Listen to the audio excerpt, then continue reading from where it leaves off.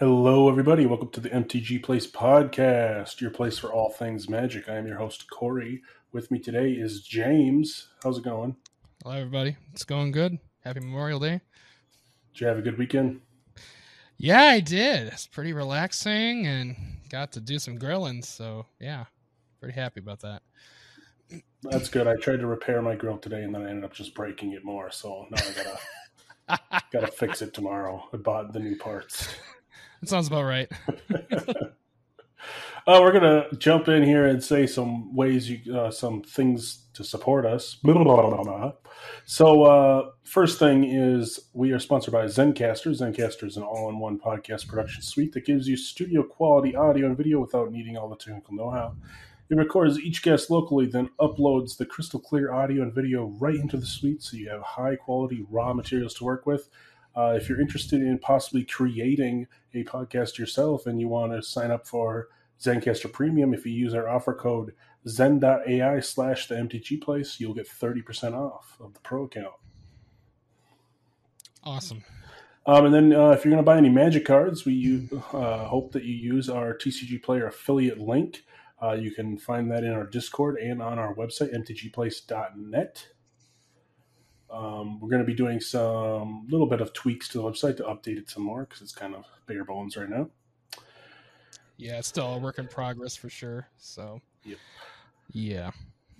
And then the last way you can support us is by signing up for Patreon if you want. You get a special role in Discord to priority chat with us. And you also can get some other goodies depending on the tier level you sign up for. But one of the things, no matter what level you sign up for, is we can shout out a Patreon. Right now we just have one, and we've already shouted them out, so hopefully we get more. And then you have a chance to be shouted out right here in this spot.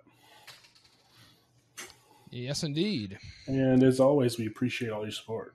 Yes, the support is fantastic, for sure. So today's episode, we're talking Commander Legends Battles for Baldur's Gate. Are you pumped for this set, James? Yeah, I mean, the other D&D base set was really fun with the just the regular standard set. So it's going to be fun to see what they have for Commander here for us, and looks like there's a lot. Yeah, and the last Commander Legends set was awesome, too, because it was made to draft Commander, which this is as well. Right. Yeah, exactly. Except for now you got the Commander Legends mixing with D&D, which is kind of cool. So we're going to talk about some new mechanics in the set first off. So first off, we have backgrounds. So what backgrounds are is they're enchantments that can start in your command zone if you have a commander that has the ability to choose a background. So it's kind of like the partner with, but you could partner with enchantment it's a background enchantment that do different things, and it basically makes your color identity those two colors. So now you have a way to start with an enchantment in your command zone if you are using one of these new commanders that has choose a background on it. So that's kind of cool. Yeah. Always fun to quirk up your deck a little bit here with something. Another thing they added is the initiative. So there's some cards that say, like, when it enters the battlefield, you take the initiative, or you gain the initiative, whatever. And so what the initiative is it's a token card you get, kind of like the Monarch. But whenever one or more creatures a player controls does combat damage to you, that player takes the initiative. And then whenever you take the initiative, and at the beginning of your upkeep, you venture into the Undercity dungeon, which is a new dungeon that can only be ventured into via the initiative here, or a card that says otherwise. So the new Undercity dungeon, if you remember from the last AFR, you had dungeons, you could kind of choose your different rooms as you go through them. So the first one here is in the Undercity is Secret Entrance. You search for a basic land card, reveal it, put it in your hand, and shuffle. And then you got two paths here. So you can like put 1/1 counters on creatures or scry to. Then you can make someone lose 5 life or goad something, or create a treasure token. Then there'll be draw a card, create a 4/1, and then the alt, when you get to the bottom, is you flip up the top 10 cards, put a creature card from one on the battlefield with 3 1/1 counters on it, and it gains hexproof until your next turn. So yeah, this is pretty cool for sure. And yeah, it's like initiative from D&D, so yeah, it's kind of cool. And also, yeah, there's also dragons are back, gates are back because it's Baldur's Gate. Yep. Myriad is returning. That was a thing where it copies whenever you attack. And Adventures have come back. That was in Throne of Eldraine. They Yep. saw it fit to add some to D&D. I mean, the whole point is to adventure, right? So, I mean, come on. Yeah. It's the whole point of D&D. Right. So, yeah, it makes sense to me. I love it, for sure. So we're going to go through the 103 cards of the main Commander Legends for Battle for Baldur's Gate set, and we're only going to do the Mythics and Rares because it would take forever to talk about every single card. It's going to take us probably at least an hour or two to go just through this. So yeah. So James, if you want to start us off with the first card, it's the first one of a cycle of Elder Dragons in the set. Cool. So as we normally do, we'll go through the Wooburg order alphabetically. So first off, we have, if it would load, I guess my internet is just crap right now. Ancient Gold Dragon. It is 5 white for a 7/10 creature Elder Dragon with flying. Whenever Ancient Gold Dragon deals combat damage to a player, roll a d20. You create a number of 1/1 blue fairy dragon creature tokens with flying equal to the result.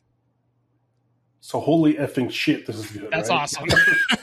all of these Elder Dragons are insane because you roll a d20, and the average on a d20 is like 10. Right, assuming you're using a real d20 and not the spin downs or whatever. Don't use the spin downs, guys. Yeah, don't use that. Use like a real d20. Otherwise, you're gonna hate your life. So, like, if you roll hit a 10, that's basically saying this is 7 for a 7/10 flyer. That you smack them with it, and you're gonna get 10 1/1 flyers.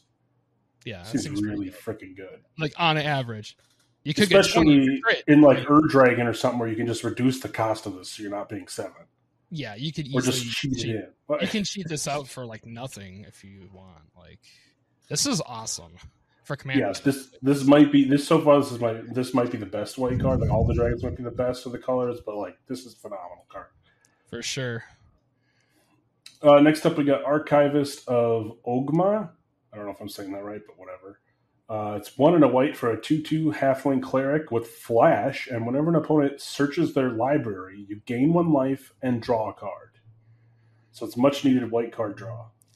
Yep, and you gain life too, which they also love to do. And yeah, as I said, when we were doing our staples last week, I talked about how I liked Aven Mindsensor because people like to search their decks in Commander like candy. So here's another response to that.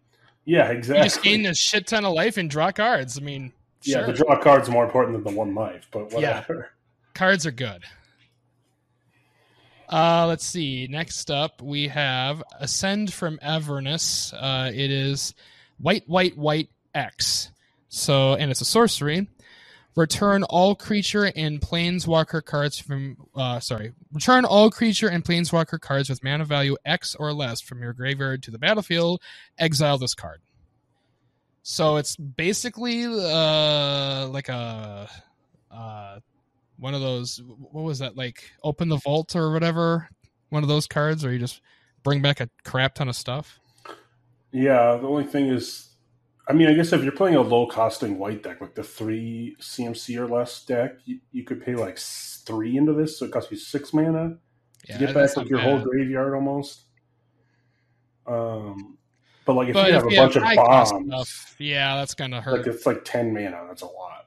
Yeah, I mean, there might be a way to get around that, but I don't know. White doesn't generally ramp, so that might be hard to do, but. Maybe if it's like in a Selesnya deck or something, you might be able to make it. Yeah, the 3 white pips hurts it too to like splash it to another deck. Yeah, exactly. So yeah, that might be really. I mean, if you have a smaller mana cost deck, this might be okay, but the X is pretty hard to pull off, I think. Next up, we got Battle Angels of Tyr. It's 2 white for a 4/4 Angel Knight with flying and myriad. Whenever Battle of Angels deals combat damage to a player, draw a card if that player has more cards in hand than each other player. Then you create a treasure token if that player controls more lands than each other player. Then you gain 3 life if that player has more life than each other player. Wow, this is politics the card if I've ever seen one. Yeah, but so because of Myriad, you're going to swing at everybody, right? Or oh yeah, that's right, it has Miri. Okay, never mind. So you're going to hit Yeah, everyone, and assuming you do hit everyone because they don't have flyers or whatever, right. if someone has more cards and they're not tied, so someone has the most cards in their hand, an opponent, you'll draw a card. Hmm. If someone has more lands than everybody else, you're going to get a treasure. And if someone has more life than everyone else, you're going to gain 3 life. Yeah, that seems pretty good, So honestly. unless it's tied, so but more than Yeah, likely you're going to get at least one of these out of it every time, I would think. right. But That wouldn't be it's bad. only 4 for a full 4. That's basically swinging at everybody. Yeah, that seems So good. if you have 3 opponents, you're swinging 4 mana for realistically 3 full 4s. Granted, 2 of them get Things with exiled at a turn, but things with Myriad just seem to be really good. yeah, I think this is going to be a Yeah. really good card, and it can go in that new Angel deck. Is that from the last set? That Giada, it's a cool Angel commander. So Hmm. All right. Next off, we have Horn of Valhalla. It is 1 white for an artifact equipment that is white colored, I guess. And then it has so this is like one of those like adventure like cards from a throne. So on it, it has Yiskard's Call, which is X white white to cast an adventure sorcery, and it creates X 1/1 white soldier creature tokens. And then the equipment itself has equipped a creature, gets +1/+1 for each creature you control, and has equip 3.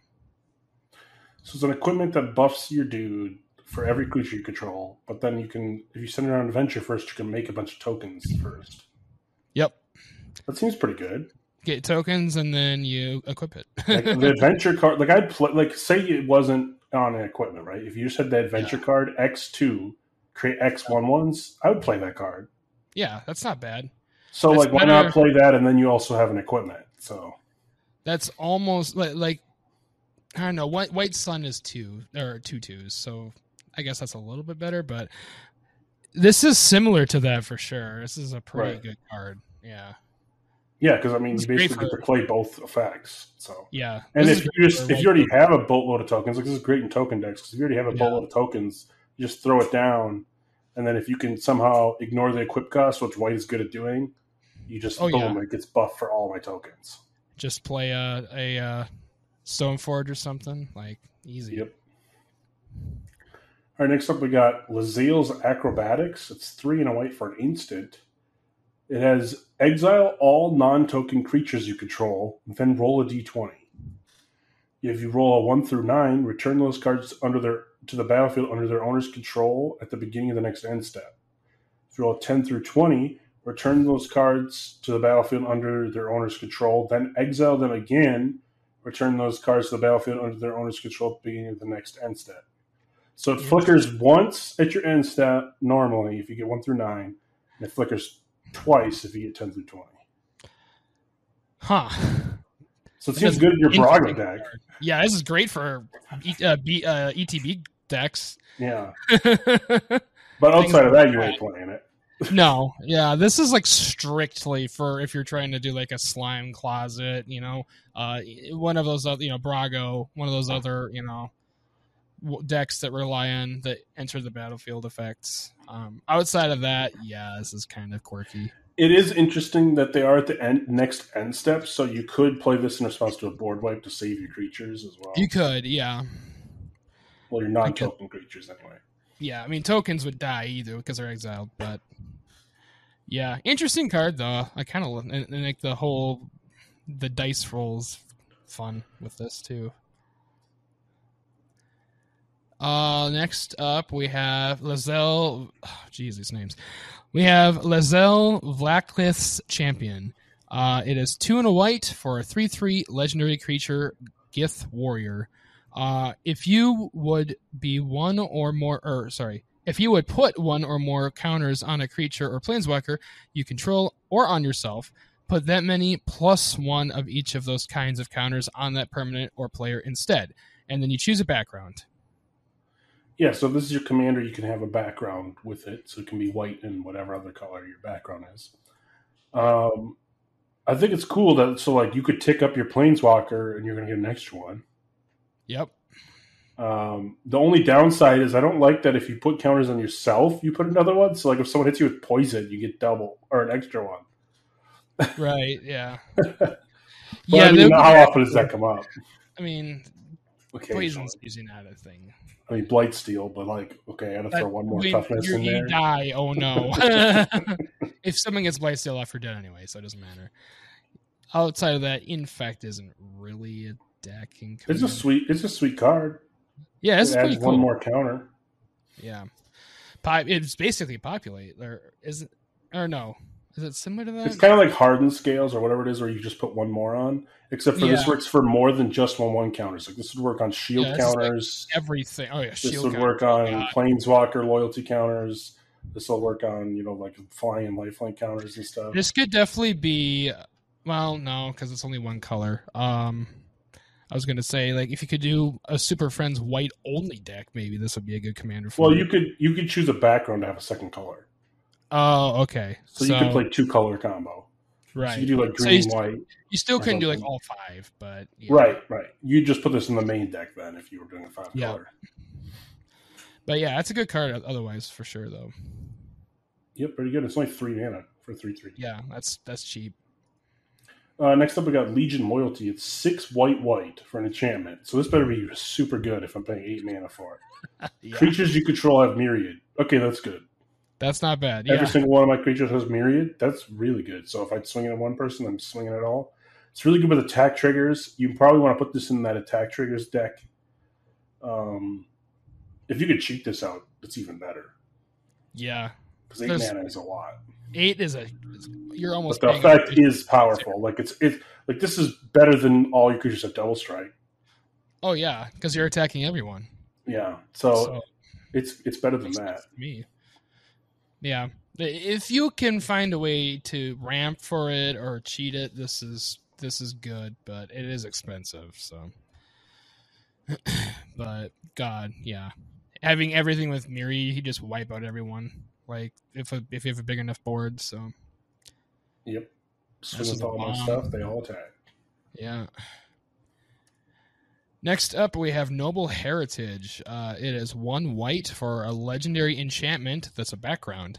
Commander creatures you own have, when this creature enters the battlefield and at the beginning of your upkeep, each player may put 2 +1/+1 counters on a creature they control. For each opponent who does, you gain protection from that player until the next turn. Yeah, so this is one of those backgrounds you can use in partner with the choose your background in your command zone. Yep. This one is kind of interesting because it's like tempting everyone. Hey, do you want 2/1/1s on your creature? If you do, I'm getting protection from you. But the downside is like if you have protection from them, you can just swing with your commander at them for commander damage unblocked. Exactly. So it's like, are those 2/1/1s worth it or not? It's kind of politicky. Definitely fun. It's interesting though if you're like, okay, I'm going to do it, because it's until your next turn. So like, if they don't do, then, they could be like, oh, I'm going to buff. If everyone does it, it's like, okay, you can swing at each other, and because they can only attack one guy. So it's interesting though. It's a politics. It is an interesting politics card for sure. Next up, we got Sculpted Sunburst. It's 3 white for a sorcery. Choose a creature you control. Then each opponent chooses a creature they control with equal or lesser power. If you choose a creature this way, exile each creature not chosen by any player this way. So this is worded really dumb, but it's basically you choose a creature you control, your opponent chooses one that's equal or lesser power, and then exile everything else. Everything else dies or is exiled. So it's exile everything but your best dude. Yep. And your opponent's best dude. So it's stronger than yours. Wipes out a bunch of tokens, I guess. It wipes out a lot of stuff. I mean, say you have a 6/6, they can keep a 6/6, then you're equal on board. It's going to equalize the board. Yeah, it's an equalizer for sure. I mean, granted, I'd probably just play Destroy All instead, but that's just me. I mean, there's better board wipes. But I guess if you want another one, sure, it works for that. Next up, we have White Plume Adventurer. It is 2 white for a 3/3 Orc Cleric creature. When White Plume Adventurer enters the battlefield, you take the initiative. At the beginning of each opponent's upkeep, untap a creature you control. If you've completed a dungeon, and untap all creatures you control instead. So most of the time, this is going to be 3 for a 3/3. You untap 1 creature on all of your opponent's upkeeps, which is pretty good. It's not bad. If you're in a dungeon deck or you've completed a dungeon, but you happen to get a bunch of initiative cards or something, you can, untap all your dudes. So it's kind of like a mini Seaborn Muse. Yeah, it costs a lot less. Yeah, for sure. So this is pretty sweet card. It's an orc. Cool. It's an orc cleric. That's a total D&D class right there. Mm-hmm. It's an orc and a cleric. All right, next up we got the Windshaper Planetar. It's 4 and a white for a 4/4 angel with flash and flying. When it enters the battlefield, during the declare attacker's step, for each attacking creature, you may reselect which player or planeswalker the creature is attacking. So you flash it in when someone in the declare attacker's step after someone attacks. Flash it in and you reselect how they attack. That is really crazy. Oh my gosh. That is crazy. Just be like, oh, that dude's got a big thing. I'm going to have you swing into him instead of me. Yep. Oh, you swing all out at me with your Crater Hoof attack? Nope, it's going at that guy instead. Yeah, I know. You kill that person, you don't kill me. Or you kill that guy's big thing, you don't kill me. Something like that. Yeah, it is only good if you have another player to redirect it to, though. Yeah. Or a planeswalker out. Or if you have a planeswalker out, because otherwise 1v1, if you don't have a planeswalker to redirect it to or something, you're just not going to do anything. Because it says you can't choose its controller, you can't attack yourself. So because they're still attacking, you just get the right choose who they're attacking. That'd be kind of funny if you could, but yeah. All right. This is a cool card. I like this. White's got some quirky stuff here, man. That's the end of white, right? That's white. Yep. So white's pretty cool from what I've seen. Yeah. What's your favorite white card? Honestly, that one's pretty awesome. We just looked at, and then of course the ancient dragon's just ridiculous. Yeah, the dragon is probably one of the most powerful. One of the best cards set, honestly. That or the Legion Loyalty, where everything is myriad. Probably the most powerful. I mean, the Archivist is good too, because you can draw cards. But the Ancient Gold Dragon is what I'm pumped for. I love the dragons. I want all the dragons. Yeah. Dragons are fun. And it's D&D, so, it's in the name. They better have good dragons. All right, so we're on to blue, which is the next dragon. So let's see what we got here. So starting off blue, we have Ancient Silver Dragon. It is 6 blue for an 8/8 Elder Dragon creature with flying. Whenever Ancient Silver Dragon deals combat damage to a player, roll a d20. Draw cards equal to the result. You have no maximum hand size for the rest of the game. Yeah, so you draw a shit ton. Yeah, on average, this is going to be draw 10 cards. You have no max hand size. 10-ish cards. Yeah, 10-ish cards. You have no max hand size. Can you imagine this? You only really need to hit him once too. You could just sneak attack this. Just think about it. If you roll the average, that's 1/10 of your deck that you're drawing every time this attacks.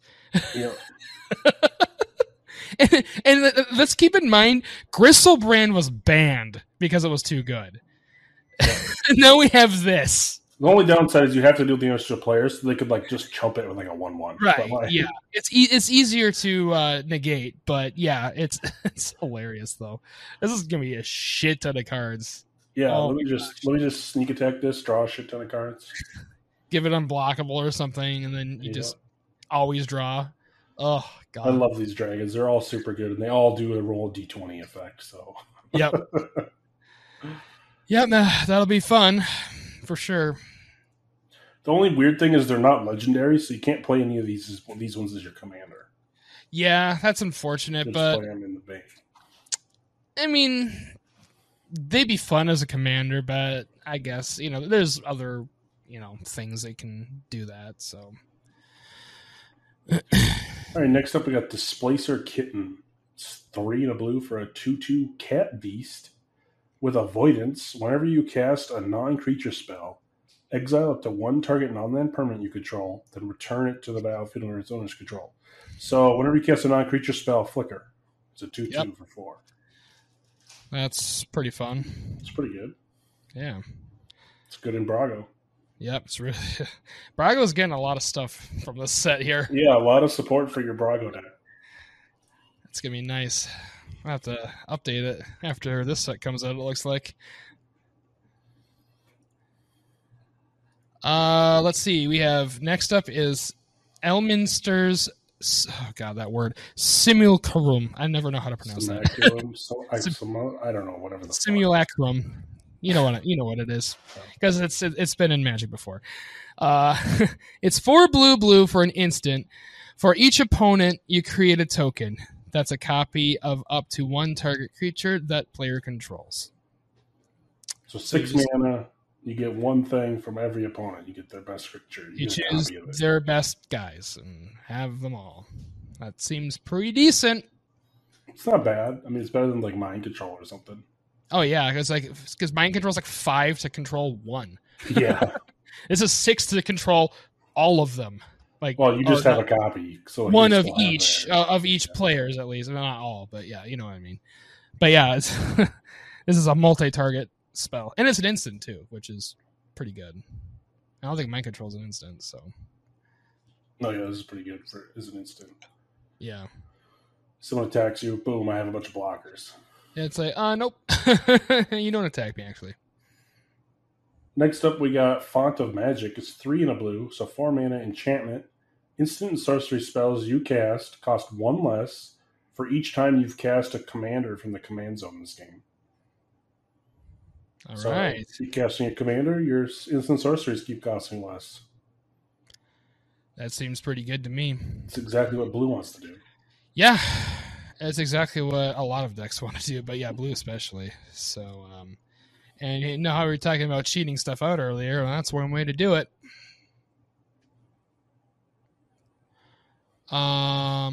Next up, we have Gale's Redirection. It is 3 blue for an instant. Exile target spell, then roll a d20 and add that spell's mana value.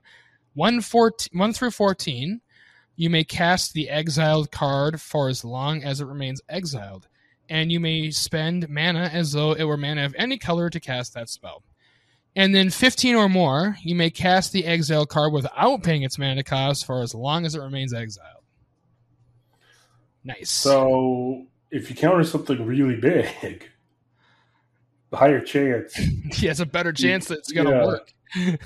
Or that you won't have to pay it. Oh, let me counter your Omniscience on the stack and then roll a d20 here and see if I can play it for free. Yeah. Seems awesome. Seems and the cool. spell is exiled, so they don't even get it. Yeah, they don't get it either way. Like, worst case, you could pay the mana and use it. Yeah.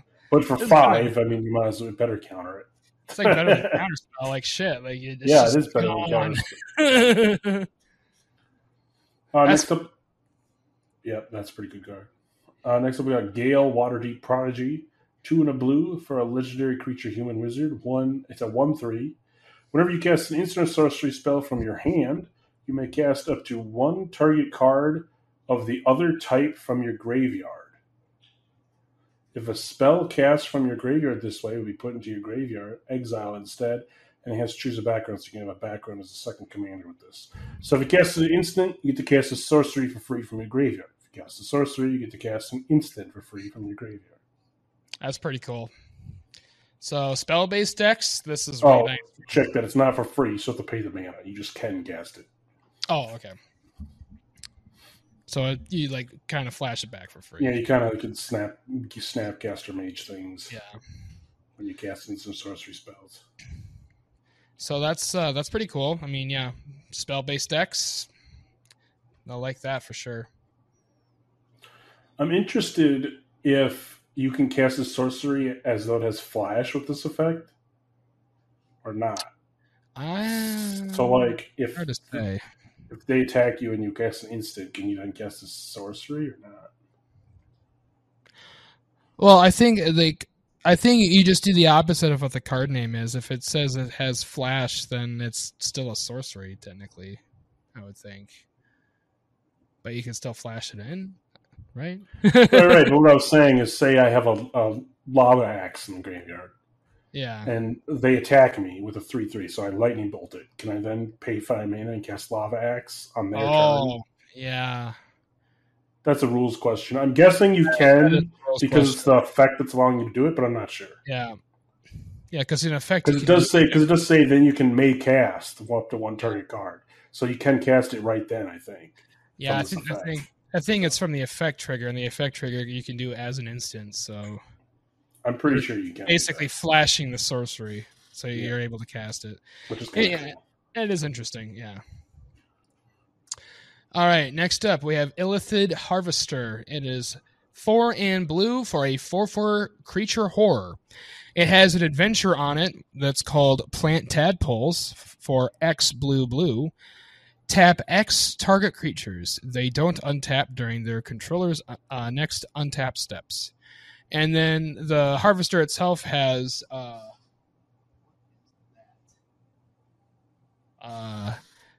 Creamer God. Creamorphosis. Yeah, these words are killing Some me. weird made up keyword that That's a D and D keyword from players. D&D, I'm guessing. Yeah. Creamorphosis. When Illithid Harvester enters the battlefield, turn any number of target tapped non-token creatures face down. They're 2/2 horror creatures. So you put it on an adventure. You can tap a bunch of stuff, then you play it, and you can turn them into 2/2s. Yep. So it's they become better versions basically. I don't know. I feel like this card is not very good because you could just play like Curse the Swine is like the same thing, Yeah, exactly. and it just does it instantly. It just turns things into the boars Right, right. instead of having to play the spell and then play the thing. Yeah, this is a strange card for sure. Definitely a strange card. So yeah, you basically so it's like the opposite of morph. Basically, it's like you morph them Yeah, yeah. You turn them with it face down, you with morph them. without an It is. ability I to guess unmorph them. I guess. that would be because you are turning it face down. Mm-hmm. But if it doesn't have a So trigger to if it turn it had back, a morph trigger, you could then flip it back up. But otherwise, if you it can't. does, which I feel like there's some that do, but most don't. So yeah, The interesting thing is, interesting. it can be your own. So if you play this in a morph deck yourself, it might be all right. Right. But otherwise, I don't see myself playing this card. No, and it's kind of pricey. It's 5 for a 4/4, which is pretty mid. Like the actual just tap creatures they don't untap next turn is not bad, but it's a sorcery. If Yeah. it's an instant, I'd be all over it. Oh, for sure. Yeah. But sorcery speed kind of sucks because you're taking a turn off to do that. Yeah. It's probably better stuff you can do with that time for sure. Next up is actually a reprint, much needed one because this card was like $20 plus. Kindred Discovery, 3 blue blue for enchantment. When it enters the battlefield, choose a creature type. Whenever a creature you control of the chosen type enters the battlefield or attacks, you draw a card. So this is staple in basically any creature tribal deck. You're going to play it if it runs blue. I run it in my dragons. Yep. Super good card. Draws you cards. Anything that draws you cards is good in Commander. I mean, in Magic in general, but especially here. I always want to draw cards. Next up we have Robe of the Archmagi. It is 2 and a blue for an artifact. That's an equipment. Whenever equipped creature deals combat damage to a player, you draw that many cards. It has equip 4, and then equip Shaman, Warlock, or Wizard 1. Yeah, so it's the Robe of the Archmages. So if you have a mage, you can equip it for only 1. Yep. Otherwise, you got to pay 4 to put it on somebody because they got to become a mage or something. Yeah, because they're proficient with it. So they can wear it, right? Right. Yeah. But it's cool because it's whenever you deal damage, you draw that many cards. So if you swing with a 5/5, you're drawing 5 cards. Yeah, that's good. Again, drawing cards is good, right? It's very good if you have Shaman, Warlock, or Wizard tribal deck because you're going to pay 1 to equip it. Right. Yeah, this is great for a tribal. Or just have a lot of those in your deck. So, Next up, we got Shameless Charlatan. This is one in a blue for a legendary creature with background. So this is one of those backgrounds you could have in your command zone, or you could just play it. It's an enchantment in the main deck. Commander creatures you own have pay 2 in a blue. This creature becomes a copy of another creature. Interesting. Okay. So you can turn your commander creatures into other creatures. It's yeah. I mean, I guess that's good if you have something that has activated abilities, something like that. Yeah, I think if you're going to play this card, you're probably going to play something that's low mana cost in your command zone, just so you can play it. Yeah. Keep turning into other things, or if you gain control of other people's commanders, you can turn them into other things. Yeah, that's another thing. But yeah, that's in the right circumstances, this can be pretty nice utility card, I think, for sure. Next up, we have Tomb of Horrors Adventurer. It is 5 blue for a 4/4 elf monk creature. When Tomb of Horrors Adventurer enters the battlefield, you take the initiative. When you cast your second spell each turn, copy it. If you've completed a dungeon, copy that spell twice instead. You may choose new targets for the copies. So it's a good card and good effect. Pretty solid, for sure. It's kind of creepy that he's going through the Tomb of Horrors, because yeah, I know, right? That's a hard adventure book. It is not easy, for sure. I also think it is one of the dungeons that you can venture into from the original D&D set. Yeah. It does cost 6 though for a 4/4. It does, but copying spells is good, so probably worth it. It's probably worth it if you have the right deck for it, for sure. Next up, we got another Volo here. So a new Volo. Yeah. Volo, the Scholar. Something Scholar. I'm just going to say Volo the Scholar. 2 in a blue for a 2/3 legendary creature human wizard. When Volo enters the battlefield, create Volo's Journal. A legendary colors artifact token with hexproof, and whenever you cast a creature spell, note one of its creature types that hasn't been noted for this artifact. Then it has pay 2 tap, draw a card for each creature type noted. For target permanent you control, name the Volo's Journal.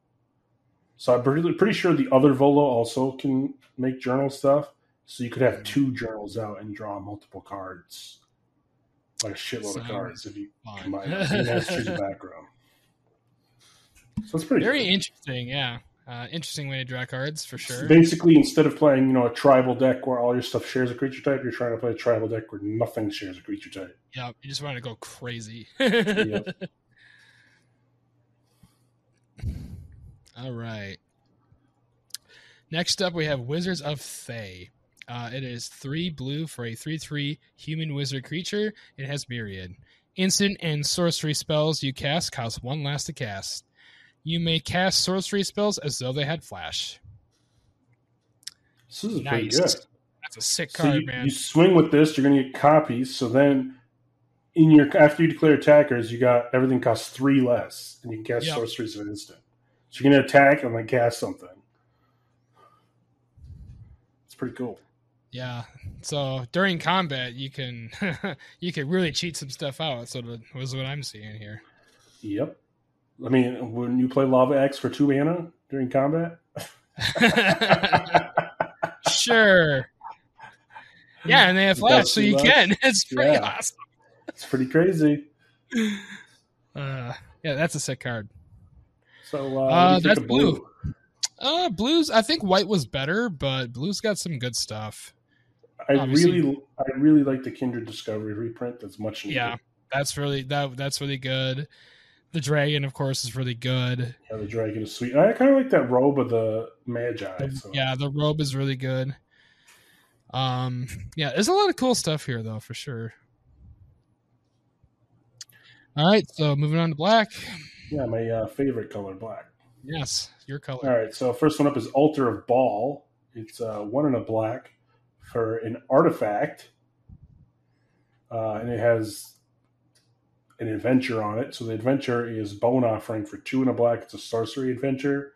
Create a tapped 4/1 black skeleton creature token with menace. So that's not too bad. Then the artifact itself, like I said, it's 1 in a black, and it's an artifact with pay 2 in a black, tap it, Exile a creature you control. Return target creature card from your graveyard to the battlefield. Activate only as a sorcery.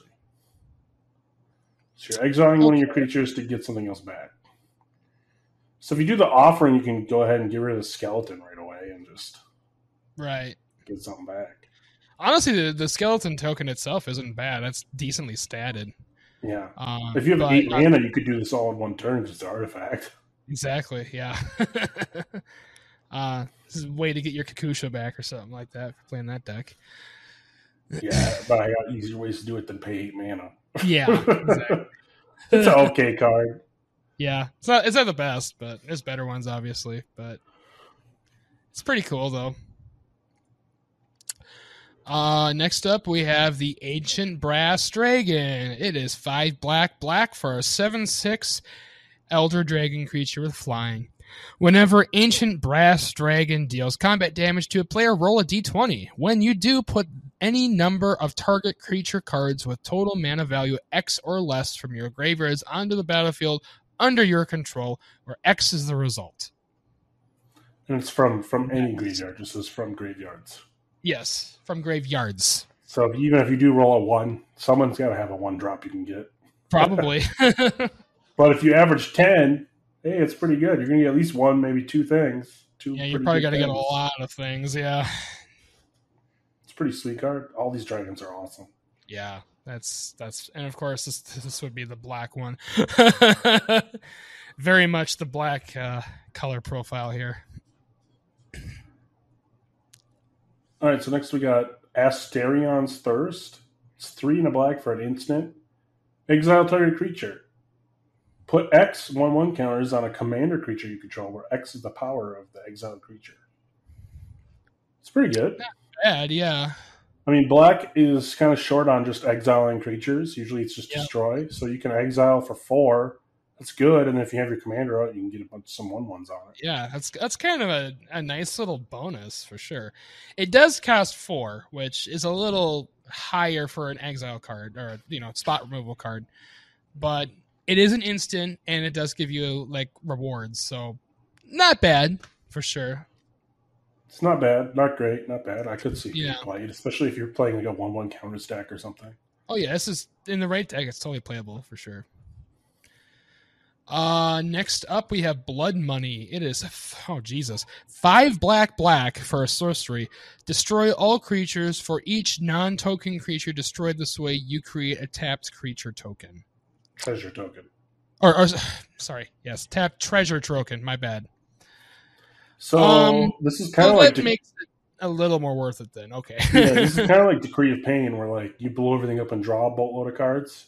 Right. But instead, you're blowing everything up and then making a bunch of mana. But the treasure tokens are tapped, so you can't use them that turn. You have to wait till your next round. Yep. But it's like, so you're taking your turn off to blow everything up, and then you're going to have a boatload of mana to rebuild your board faster than your opponents. So, yeah, theoretically, you could actually come out higher in mana than you have to pay this. So that's right. If you blow up more than 7 things, it's basically a free card. It's like you net mana.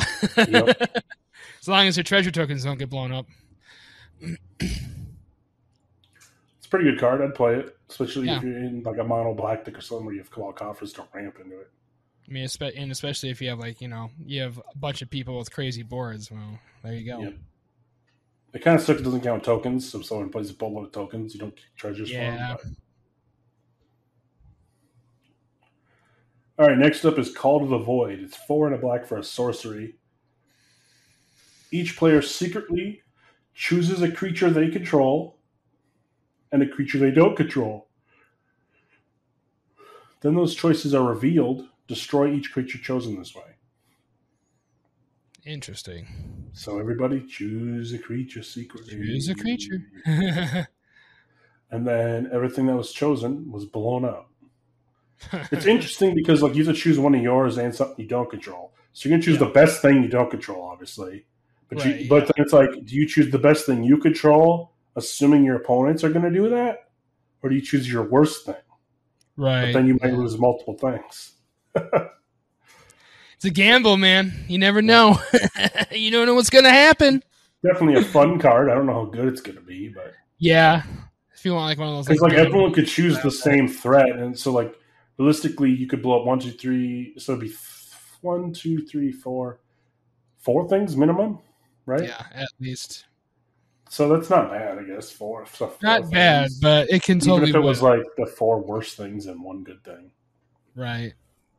it's not that bad. No. Interesting card though, for sure. Next up we have Cultist of the Absolute. It costs 1 black for a legendary enchantment that's a background. Commander creatures you can Commander creatures you own get +3/+3 and have flying death touch ward. Pay 3 life. And at the beginning of your upkeep, sacrifice a creature. This thing Damn. is very cool for 1 mana in your command zone. Basically, just give your commander flying death touch 3/3 ward, pay 3 life. But then you have to have an upkeep of sack a thing, or else you're going to have to eventually sack a commander. Right, yeah. But I mean, like this, and if you just have like Bitter Blossom or something to keep sacking to this, Yep. like any commander is going to be awesome with 3/3 flying death touch. Oh, hell yeah. And ward 3. Yeah, ward pay 3 ward life. pay 3 life, yeah. Yeah, so like you're not going to want to target it. It's pretty good. Yep. No, I'd say this is the best background so far. I think it is, yeah, definitely the best background so far. That's pretty sick. Next up, we got the Elder Brain. It's 5 black for a 6/6 horror with menace. Whenever Elder Brain attacks a player, exile all cards from that player's hand. Then they draw that many cards. You may play lands and cast spells from among the exiled cards for as long as they remain exiled. If you cast a spell this way, you may spend mana as though it were mana of any color to cast it. So you attack somebody, you get their current hand, they draw a new hand, and you can cast that stuff. Nice. It's okay. It's an okay card. Not bad. It That's does cost 7, a lot, but yeah. Menace is nice too, though, for sure. Next up, we have Pact Weapon. It is 3 and a black for an artifact that's an equipment. As long as Pact Weapon is attached to a creature, you don't lose the game for having 0 or less life. Whenever equipped creature attacks, draw a card and reveal it. The creature gets +X/+X until end of turn, and you lose X life, where X is that card's mana value. Equip, discard a card. Very interesting. Yeah, there's a sweet equipment here. Yeah. Can't lose the game. You draw a card, reveal it, and it's XX, you lose X. So you're basically drawing a card. Right. It's a pretty cool artifact. Well, you can't lose the game for having 0 life or less. Right. You can't lose the game in other ways, like with poison or something like that. But I mean, they could just blow up your creature and you lose. Yeah, then you would lose. Which is very easy to do. But yeah, basically you're going to use it for the draw card effect. Yep. All right, back to, because I think you skipped a couple here, so back to Eldritch Pact. I'm sorry. 6 and a black for a sorcery. Target player draws X cards and loses X life, or X is the number of cards in their graveyard. So that seems awesome. You could either insta-kill somebody if they have a big graveyard, or... Yeah, totally. If you're doing mill or something like that, this is sick. Late game, if you're self-mill or something, you can just be like, I'm going to draw 15 cards. Yeah. Sure. Yeah. Costs a lot, but yeah, this is a win con, honestly, in the right scenario. So, rightfully so. That's why I actually skipped a couple, because this also had a brain on the picture. Yeah, so yeah. I was doing Elder Brain one. and it's Intellect Devourer. Yeah, they're both brains. So this was the Intellect Devourer. It is 3 and a black for a 2/4 horror creature. It has Devour Intellect. When Intellect Devourer enters the battlefield, each opponent exiles a card from their hand until Intellect Devourer leaves the battlefield. And then it has Body Thief. You may play lands and cast spells from among cards exiled with Intellect Devourer. If you cast a spell this way, you may spend mana as though it were mana of any color to cast it. So this is, to me, better than the Elder Brain because it only costs 4. Yeah. And you're getting one card for each opponent. This seems like a royal pain in the ass to deal with. Yep. But yeah, it's pretty cool. Very cheap, honestly, for what it does. So So the next up we got Ravenloft Adventurer. It's 3 and a black for a 3/4 human rogue assassin. When it enters the battlefield, you take the initiative. If a creature an opponent controls would die, instead exile and put a hit counter on it. Whenever it attacks, if you've completed a dungeon, defending player loses 1 life for each card they own in exile with a hit counter on it. So this combos with that card in the last set that put hit counters on it, on stuff. It was a commander that did that. So now if you have this, you can have extra cards with hit counters and just make them lose a bunch of life for it.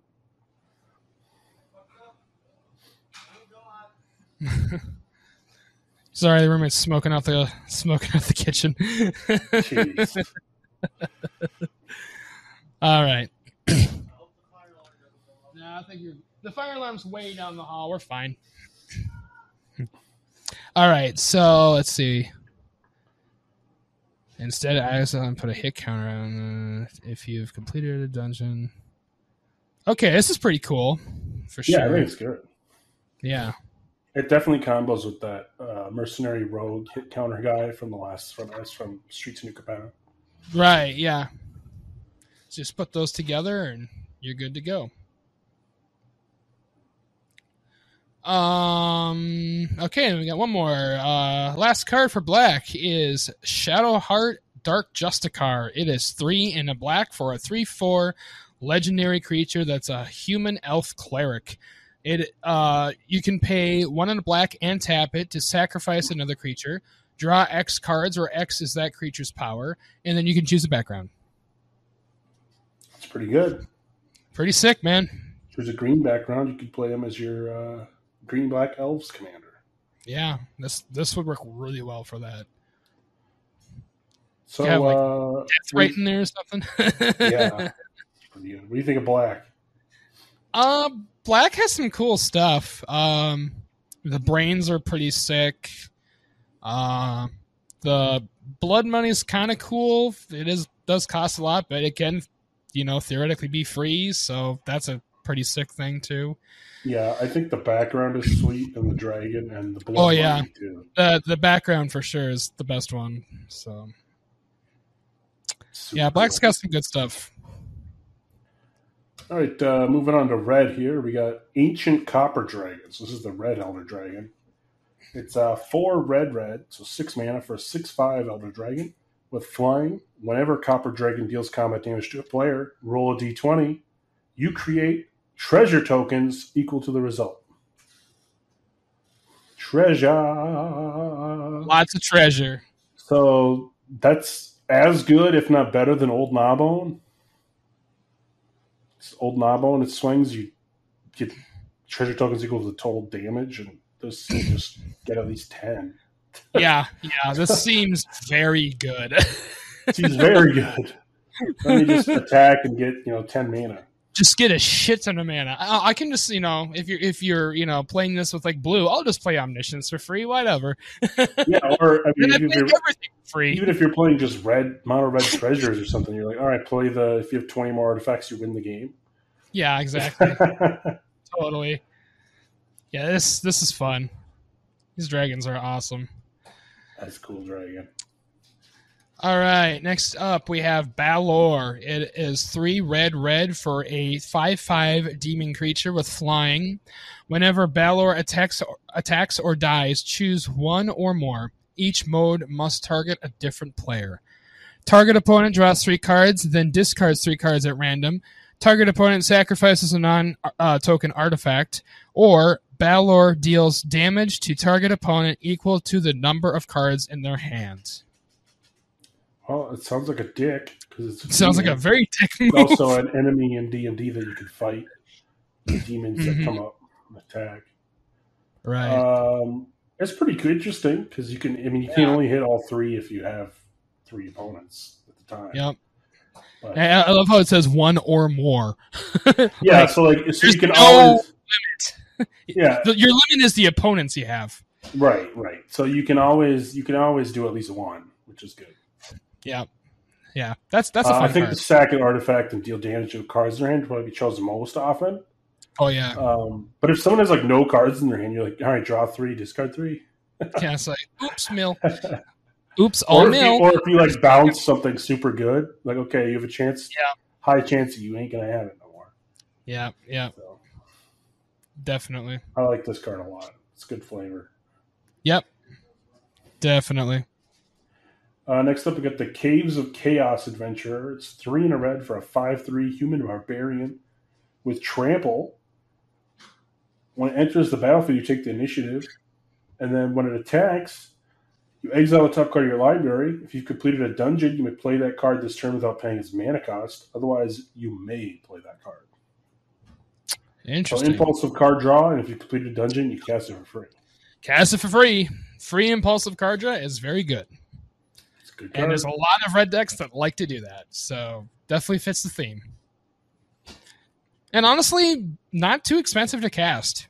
Like 4 is a pretty nice CMC or mana cost. So, Yeah, and it's a 5/3 trampler, so yeah, it's well statted. Not too expensive. Seems like a good card. Very red. very red. All right, next up we have Descent into Avernus. It is an enchantment that is 2 in a red to cast. At the beginning of your upkeep, put 2 descent counters onto Descent into Avernus. Then each player creates X treasure tokens, and Descent into Avernus deals X damage to each player, where X is the number of descent counters on Descent into Avernus. So it's going to create. Everyone creates 2 treasure tokens and takes 2. Yep. Then everyone's going to create 4 treasure tokens and take 4. Then 6. Then 8. And you're going to keep counting up by 2. They're gonna die. Eventually, they're going to die. At least you get access to the treasure first before your opponents. You do, yes. It does combo with that last treasure guide. It's like whenever your opponents get treasure, you get treasure or something. Yep. Um, That's definitely a good combo to play with this. Otherwise, I don't know how much you're going to play it unless you play like Sulfuric Vortex in your deck. Right. If you're like the kind of like your gutter snipe or something like that where you're just pinging everybody off, this would fit with that for sure. Definitely in like a late game scenario, this will probably kill multiple people pretty quickly. Next up, we got the Elturiel Survivors. 3 in a red for a 0/4 Tiefling Peasant. It has Trample and Myriad, and as long as it's attacking, it's plus X plus O, where X is the number of lands defending player controls. God. So you attack, and you got 1 attacking everybody, and its power is equal to their lands. So for some people, this is going to almost kill them. Yeah, so, especially if it's later in the game. I mean, even if it's turn 4, it's like, okay, got a 4/4 swing with everybody. Yeah, 5/5 someone ramp. 5/5. If it's green, it might be 6 or 7 if they ramp a bunch. Like, yeah, like this is pretty fun. I like this. I think it's good. Yeah, totally playable for sure. And again, it's anything with Myriad is very good. And yeah, that's that could be deal a lot of damage for sure. Lots of damage. All right, next up we got Firbolg Flutist. It is 4 red for a 4/4 creature that's a giant bard. And he has captivating performance. When Firebolg Flutist enters the battlefield, gain control of target creature you don't control until end of turn. Untap that creature. It gains haste and myriad until end of turn. Yeah, so it's a threat and effect, but you get to hit everybody with it because you're going to have a bunch of copies coming at Lots of copies. It's pretty good. Yep. Yeah, that's a pretty sick card. It does cost 6, which that's is a little higher. Yeah, but this is pretty good otherwise. It's also good if you can like flicker it. Oh yeah, really good if you can flicker it. Next up, we got Karlach, Fury of Avernus, 4 in a red for a 5/4 legendary creature, Tiefling Barbarian. Whenever you attack, if it's the first combat phase of the turn, untap all attacking creatures. They gain first strike until end of turn. After this, there's an additional combat phase, and it has to choose a background. Nice. Super cool. Yeah. Extra attack, and your first one, they all have first strike. Extra attack phase is always good. That's usually any creature based deck that's especially red. You generally are going to be swinging for a bunch, so definitely seems good. Sweet card. Yeah, that's pretty sweet. Let's see. Next up, we have Popular Entertainer. It is 1 and a red for a legendary enchantment that's a background. Commander creatures you own have whenever one or more creatures you control deal combat damage to a player, goad target creature that player controls. So outside of the dedicated Go deck, I don't see myself playing this. Yeah. It's not really something that you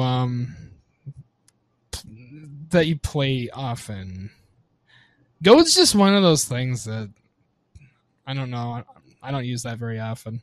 Yeah, I just don't care for the mechanic. I mean, it is a fun deck. Some people like it, and there's a whole Yeah. deck around it now. Support Yeah. for it. So far, though, There's I think the black background's the best. Oh yeah, still. Next up, we got Storm King's Thunder. X, red, red, red. So 3 reds and X. For an instant, when you cast your next instant or sorcery spell this turn, copy that spell X times. You may choose new targets for the copies. Oh Jesus Christ.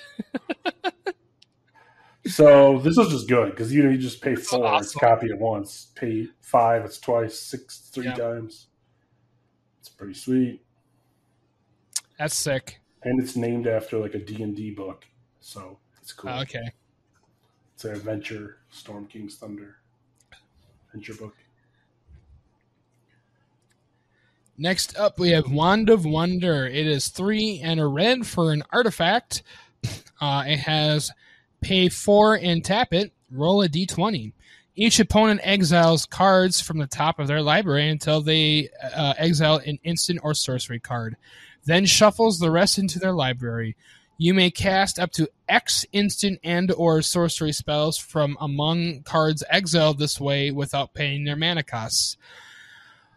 So for the D20, 1 through 9, X is 1. 10 through 19, X is 2. And if you crit, X is 3.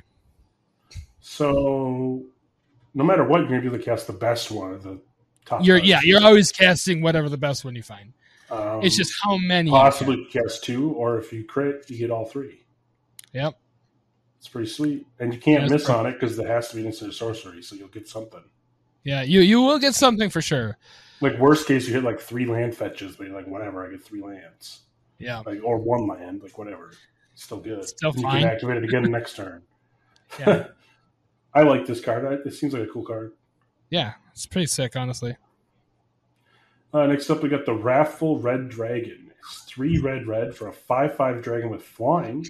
Whenever a dragon you control is dealt damage, it deals that much damage to any target that isn't a dragon. Oh, this is for your deck. Yeah, this is a dragon tribal. This is heavy deck that you stick in. It protects your dragons because if they deal damage to it, you're just gonna ping off other shit. Like, oh, you block my 6/6 with the 7/7. Okay, well then I do 7 damage to the shit. Well, it's dead. So yeah. Or you want to trade off? Okay, I'll deal 6 damage to something else too. So I'll take out 2 things for my 1. Yeah, it's a sweet dragon. It's a good card, man. I love it. Next up, we have. Oh my gosh! Come on. I'll just read it on the page. Will Blade of Frontiers. It is 1 and red for a 1/1 legendary creature that's a human warlock. If you would roll 1 or more dice, instead roll that many dice plus 1 and ignore the lower roll. Whenever you roll 1 or more dice, put a +1/+1 counter on Will Blade of Frontiers. Choose a background. So you get advantage on your dice rolls. Yeah, you get advantage on your dice rolls, and he gets bigger whenever you roll dice. And we finally have a dice rolling commander that's pretty good. Like hopefully there's a background to compare with it. Hopefully there's enough support because I really want to make a dice rolling deck. Well, there's plenty of cards like from the past that do deal with dice rolling, so this would be fun to kind of maybe build a deck around that. Yeah, because before it was either I think it was like red green or blue red you could do, and it's like I wanted to do something that was all 3 colors to be able to put all the good rolling cards in there. But so Hopefully now more red and green have more, and you can just do red green. Yeah. That's a cool card. I like that. Last red card, we got Wild's Reversal. 2 and a red for an instant. Choose target instant or choose target spell or ability with one or more targets. Roll a d20 and add the greatest power among creatures you control. 1 through 14, you may choose new targets with spell or ability. 15 plus, you choose new targets with the spell or ability, then copy it and choose new targets with a copy. So it's like a redirect no matter what. And if you roll really good, you can redirect and then copy it on something else. Sick. It's pretty cool. Yeah, for sure. What do we think about red? Red's pretty fun, honestly. There's a lot going on here. Got some dragon support, it looks like. Got some dice rolling support. I got some Honestly, casting support. I think red might be one of the strongest colors so far because there's probably about 7 of these cards I actually want to play in my deck. Like I'd play Reversal, I'd play Will in a dice rolling deck. I'd play the Wrath full red dragon for sure. Wand of Wonders, Storm King's Thunder, Balor, sick. Balor, and the Ancient Dragon. Yeah. Red is honestly might be the strongest color. Yeah, red is sick. Like this is awesome. There's a lot going on here. All right, so moving on to green. So the first card we have the Ancient Bronze Dragon. It is 5 green for a 7/7 Elder Dragon creature with flying. Whenever Ancient Bronze Dragon deals combat damage to a player, roll a d20. When you do, put X+1/+1 counters on each of up to 2 target creatures where X is the result. So that's good. Probably not as good as the other ones, but it's still like if you roll a 10, you get +10/+10 on 2 creatures. Yeah, they're gonna be pretty hard to deal with. Yeah, they're gonna be forced to deal with your board basically if you hit a decent number. Yeah, it's pretty cool. If you crit, then you can basically kill somebody if they don't have anything in play. So, oh yeah. So yeah, that's fun. Next up, we got the Barroom Brawl, which is 1 and a green for a sorcery. Target creature you control fights target creature the opponent to your left controls. Then that player may copy the spell and choose new targets for the copy. That's awesome. So basically, it goes around. It's a brawl, right? So like, it goes around I'm going to fight your thing, and then they can fight something there, and then they can fight something, and then it goes around the table. It's a big brawl, and you can keep copying. So like, until someone chooses not to copy. Yeah, this can go on forever until you run out of creatures. Basically, yeah, big barroom brawl.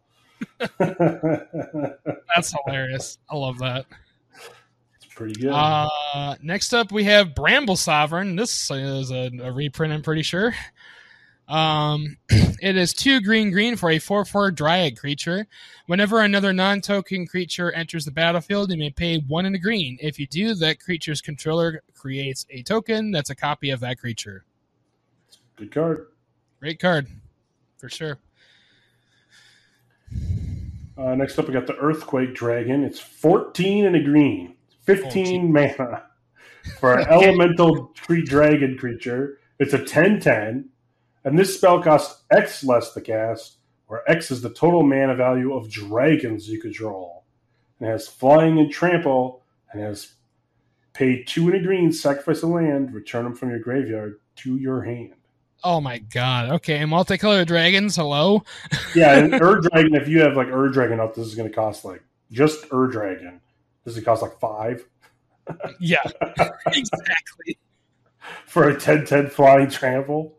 So this is very easily cheated in. Like if you have two like 5/6 cost dragons out, like that's going to be like it's 12. That means it costs like 3 mana for a 10/10. Like you theoretically can play this for 1, basically. Yeah, you could probably play it in the right scenario. You could play this for 1 green. Like, you can always get it back too. Jesus Christ, this card. The card is not so bonanza. Nuts card.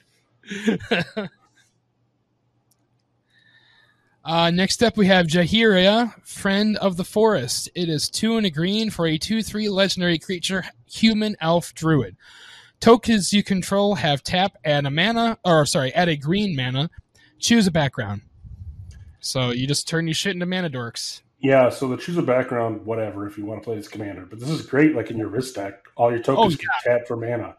It's like This is really good. It's like the mana lift on a creature. Yeah, that's awesome. Yes, I would love all my creatures to tap for something. Yeah, right. Next up, we got Jaheira's Respite. It's 4 and a green for an instant.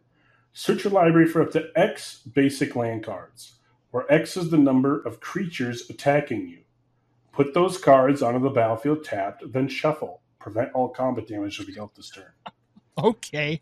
So it's a 5-mana fog, and then I'm going to get a frick ton of lands. Oh my! How many creatures you swung at me with? That's the most green thing I've ever seen in my life. Yeah. Swing at me with your Crater Hoof thing, and then I'll get 15 lands in the battlefield. Oh my gosh! Now, the only downside is it has to be basic. They lands. are basic, yeah. So This can't. a lot of people play duels, so yeah. But I mean, you could probably search for most of your basics in your deck, honestly. Yeah, if you time it right, you could probably get most of your basics out of your deck. I mean, that's the reason why I play at least 10 in most of my commander decks. So I'm able to search for basic lands if I need to. Yeah, it depends. For me, my 5-color deck, I think I only play 1 or 2 of each basic, but it's still 8 to 10 or 5 to 10. So right. All right. Next up, we have Majestic Genesis. It is 6 green for a sorcery. Reveal the top X cards of your library, where X is the greatest mana value of a commander you own on the battlefield or in the command zone. You may put any number of permanent cards from among them onto the battlefield. Put the rest on the bottom of your library in a random order. So if you have a really high-costing commander, this is fantastic. Yep. High-cost deck. Again, Dragon, fill up 9 cards. Yep. Put 9 things into play, up to 9.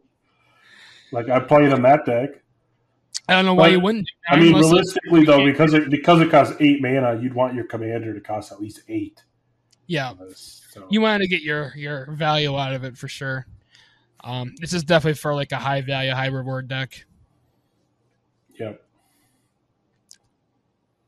Next up, we got Monster Manual. It's 3 and a green for an artifact.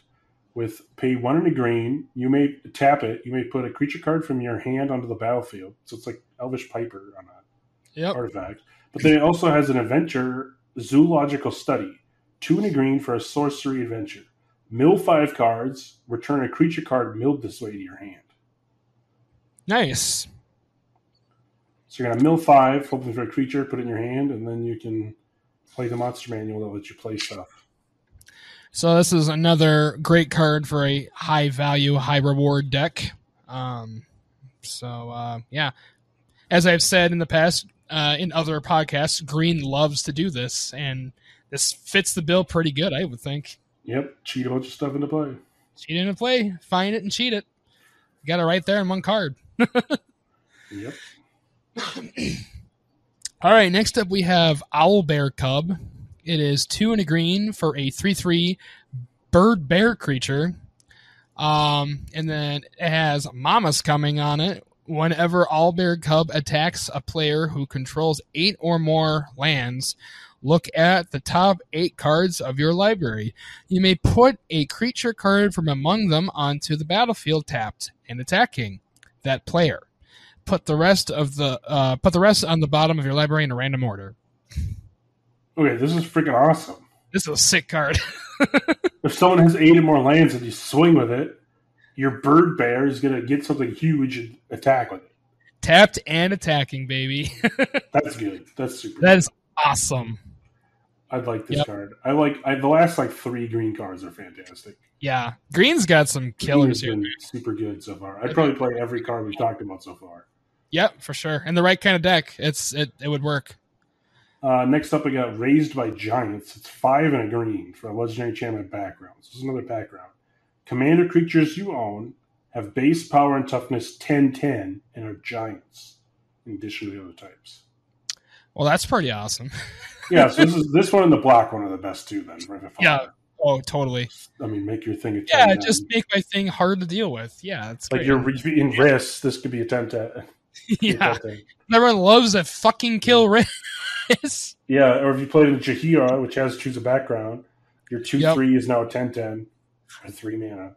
I mean, I guess you have to play this for 6 as well, but It does cost a bit, but I mean, you might be know, better. It might be better if you could just cheat the enchantment out and play it in the main deck. But yeah, I mean, and there's always ways to do that, especially in green.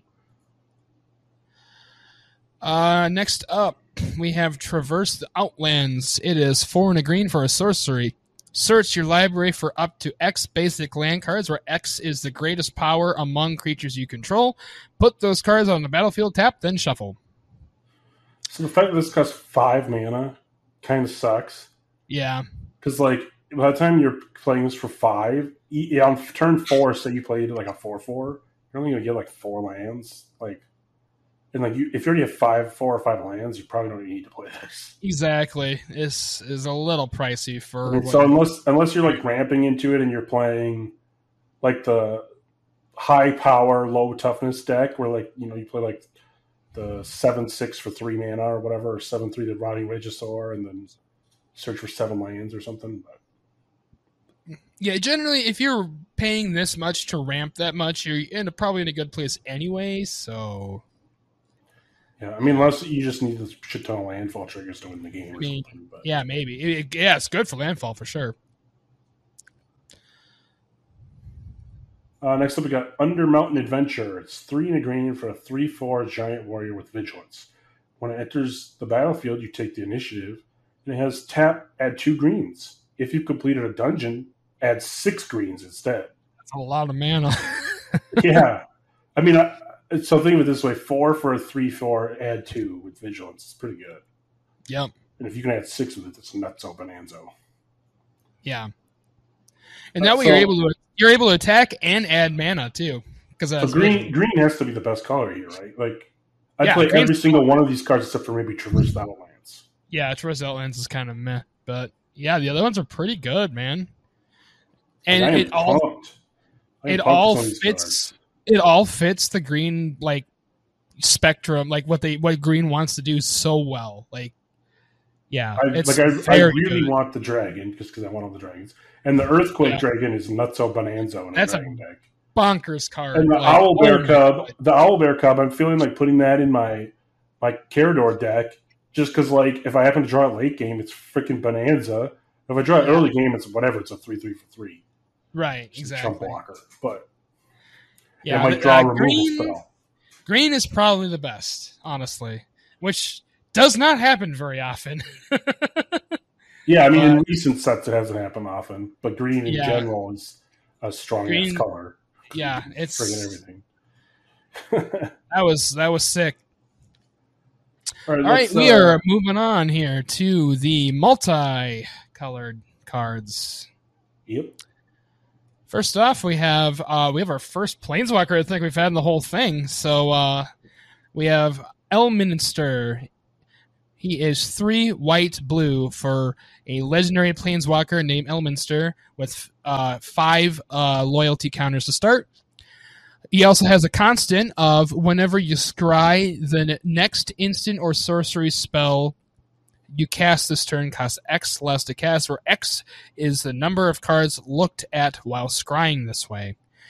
And then he has +2, draw a card, then scry 2, and then he has -3, exile the top card of your library, create number of 1/1 blue fairy dragon creature tokens with flying equal to that card's mana value. And then Elminster can also be your commander. Yeah, we finally have a sweet Planeswalker that can be a Scry Baby commander deck. Yeah, this is Because a I thought full about scry making deck. a deck where you just want to scry and that's it, and now you finally have a reason to do it. So you just keep scrying and then play big assets and sorceries for cheap. Yeah, this is awesome. This is a really good card. Yeah, he's cool. I definitely want him as a commander. Probably Yeah, build that deck. he'd be a fun commander for sure. Next up, we have the Council of Four. It's 3 white and a blue for a 0/8 legendary creature, human noble. Whenever a player draws their second card during their turn, you draw a card. Whenever a player casts their second spell during their turn, you make a 2/2 white knight creature token. Huh. So Okay. this is good with like Howling Mine because Oh everybody's yeah. gonna draw 2 cards. Everyone has to draw 2 cards. Yeah, you could just like group hug, make a bunch of tokens, or like Howling Mine. This is kind of cool. Yep, this is great for group hug for sure. And other decks too. But that deck for Yeah, I that mean, deck white blue already has enough draw cards. Like if it was mono white, you would play it because like you need the card draw. But like, yeah, for sure. it's kind of a cool card though. Yeah, it's a cool card. Next up, we got Captain Ngathrod. He is 3 blue black for a 3/6 legendary horror pirate creature. Horrors you control have menace. Whenever a horror you control deals combat damage to a player, that player mills that many cards. At the beginning of your end step, choose target artifact or creature card in an opponent's graveyard that was put there from their library this turn. Put it onto the battlefield under your control. So horror tribal, Nice. Horror tribal. and this guy I'm pretty sure is the boss guy in that one with the pirates, the pirate D&D set. Oh yeah, the You're on the boat. I can't remember what it's called. I forgot the name of it. Yeah, no, it's like the sands or the isles or whatever the hell it was. Yeah, but it's kind of cool. Yeah, that's sick. That's a cool card for sure. Because it's like, attack with some horrors, make them mill, and then at the end step you get to bring shit back. So Yeah, that's a cool commander deck. there we go. Yeah, cool tribal for sure. Next up we got John Irenis the Shattered One. 2 blue black for a 3/3 legendary creature elf wizard. At the beginning of your end step, target opponent gains control of up to 1 target creature you control. Put 2/1/1 counters on it, tap it, and it's goaded for the rest of the game. It gains this creature can't be sacrificed. Whenever a creature you own but don't control attacks, you draw a card. So you're going to gift people your creatures and then make them attack people other than you and draw cards. So it's kind of like a strange twist on like Zedru. Yeah. Which is kind of interesting. It's interesting. Yeah, that's an interesting concept for sure. The whole gifting thing. Yep. All right, next up we have yet another Planeswalker. We have Tasha the Witch Queen. She is 3 blue black for a legendary Planeswalker named Tasha. She enters the battlefield with 4 loyalty counters. She has a constant ability of whenever you cast a spell you don't own, create a 3/3 black demon creature token. And then she has +1 draw a card. For each opponent, exile up to 1 target instant or sorcery card from that player's graveyard and put a page counter on it. And then she has -3. You may cast a spell from among cards in exile with page counters on them without paying its mana cost. She could also be your commander. That's pretty cool. Yeah. One downside is it's not part red, so you can't combo it with like a Tolly and stuff like that, where you can get cards off the top of the deck. But I'm sure there's blue and black ways to do that too. Blue especially has ways to like Fate Seal and stuff. Like Jace, for example. So it's definitely playable for sure. And black totally has that too, I would think. I can't think of any at the top of my head. Yeah, I mean the minds did that. The brains. Yeah, the brains do that. That's right. So that's another cool deck too. I like there's some cool decks you could build out of this. Some fun building blocks. Next up we got Raphael the Fiendish Savior. 3 black and a red for a 4/4 legendary creature, Devil Noble. Other demons, devils, imps, and tieflings you control get +1/+1 and have lifelink. At the beginning of your end step, if a creature card was put into your graveyard from anywhere this turn, create a 1/1 devil creature token with, when this creature dies, it deals 1 damage to any target. So you've got a devil commander, or you can play it as a demon commander, imps, tieflings. You just play like underworld deck. Yeah, just full on underworld. Yeah, it's kind of cool. Yeah, that's fun. Yeah, those kind of vengeful kind of decks. I kind of vibe with that. I like being vengeful in Magic every now and then. So yep, yeah, I like that. That can be fun for sure. Next up, we have Faldorn Dread Wolf Herald. 1 red and a green for a 3/3 legendary human druid creature. Whenever you cast a spell from exile or a land enters the battlefield under your control from exile, create a 2/2 green wolf creature token. You can tap a mana or a colorless mana and tap it, discard a card, exile the top card of your library. You may play it this turn. So this is a impulse draw deck commander because you just want to keep impulse drawing and making 2/2s, or landfall, make a bunch of 2/2, or land from exile. Never mind. So yeah, it's just impulse draw commander. Yeah, it's kind of cool. So I was trying to think: is there any other ways you can do that? I mean, there's got to be some cards out there that like synergize with this. Well, there's a lot of impulse draw cards. Yeah, there's definitely impulse draw cards. I was just thinking if there's other ways to play stuff from exile. Like there's some cards. I mean, like there's the things like exile the top X cards of someone's library and cast it for free. That would work. Right, yeah. Shit like that. Yeah, that's interesting though, for sure. Let's see. Next up, we got Minsk and Boo, the Timeless Heroes. 2 red, green for a Planeswalker Minsk. Comes in with 3 loyalty counters. And when Minsk and Boo enters the battlefield, and at the beginning of your upkeep, you may create Boo, a legendary 1/1 red hamster creature token with trample and haste. It has +1, put 3 1/1 counters on up to 1 target creature with trample or haste. And -2, sacrifice a creature. When you do, Minsk and Boo deals X damage to any target, where X is that creature's power. If the sacrificed creature was a hamster, you draw X cards. And Minsk and Boo, Timeless Heroes, could be your commander. So basically, you want to keep making Minsk the hamster, or Boo the hamster, and power them up and sacrifice them to deal damage to stuff and draw a bunch of cards. Yeah, that's an interesting concept for sure. So it feels like a pretty good Voltron commander for green red. Yeah, and those are definitely the colors that can do that too. Green red's real good. You could also just play it as like trample or haste tribal deck too. Yep. That's also very easy to do. Next up, we got Raga Draga, Gorgut's Boss. It's 2 red-green for a 4/4 legendary creature, Human Boar. Each creature you control with a mana ability gets +2/+2. Whenever a creature you control with a mana ability attacks, untap it. Whenever you cast a spell, if at least 7 mana was spent to cast it, untap target creature. It gets +1/+7 and gains trample until end of turn. So this is freaking awesome.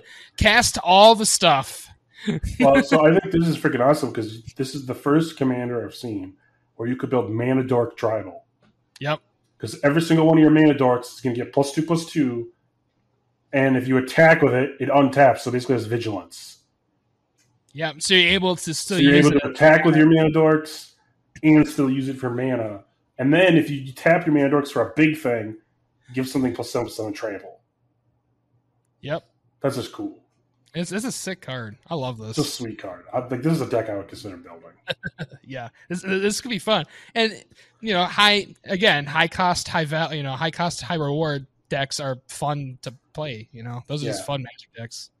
And I totally, if I built the deck, would probably not even lean on the last part. I would just do Mana Dork Tribal and be like, I want to play Birds of Paradise, Llanowar Elves, Arch Druid, all that shit, and just play a bunch of 1/2 Mana Dorks and just swarm. Like, oh, they're all 3/3s. Deal with it. Yeah. And then if I paid 7 mana, it would be like Overrun or something sort of effect like that. Crater Hoof or something and just win. Like, you just win the game. You can win the game so fast. This can snowball hard. So love that. Love decks like that for sure. Next up, we got Glunch, the Bestower.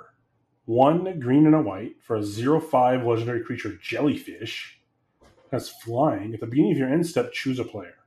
They put 2 1/1 counters on a creature they control. Choose a second player to draw a card, and a third player to create 2 treasure tokens. So this sounds like group hug. Yeah, it sounds like group hug. Either way, it's still not bad because you're just like political giving people stuff. So, because obviously you're going to choose yourself for one of these. So one person's going to get left out. Yep. Someone who pissed you off doesn't get the treasure or the whatever, the bestowed. They're out in the cold. The one that sucks is like you have to have a third player to get the third effect. So like Right. if Yeah. you're playing one on one, you only one person's going to get ones, one person's going to get draw a card. So Yeah. All right. Next up, we have Astarion, the Descendant.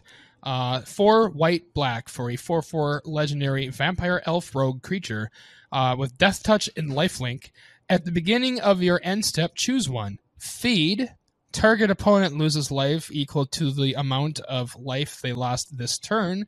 Or Friends. You gain life equal to the amount of life you gain this turn. yeah, so let me Kusho you guys. And then I can gain double life, or I can make you lose more life. Yeah, pretty much. Like you need more, ablers for that crap. Come on. It's like wound reflection on a creature. Yeah, that's a And it could be your commander. this could be a sick ass card in the right scenario. I think, like Kakusho. It's pretty good. Next up, we got Nalia de Arnis. 1 white and a black for a 3/3 legendary creature, human rogue. You may look at the top card of your library at any time. You may cast Cleric, Rogue, and Warrior and Wizard spells from the top of your library. When you have combat on your turn, if you have a full party, put a 1/1 counter on each creature you control. Those creatures gain Death Touch until that turn. So it's another full party deck. Yep.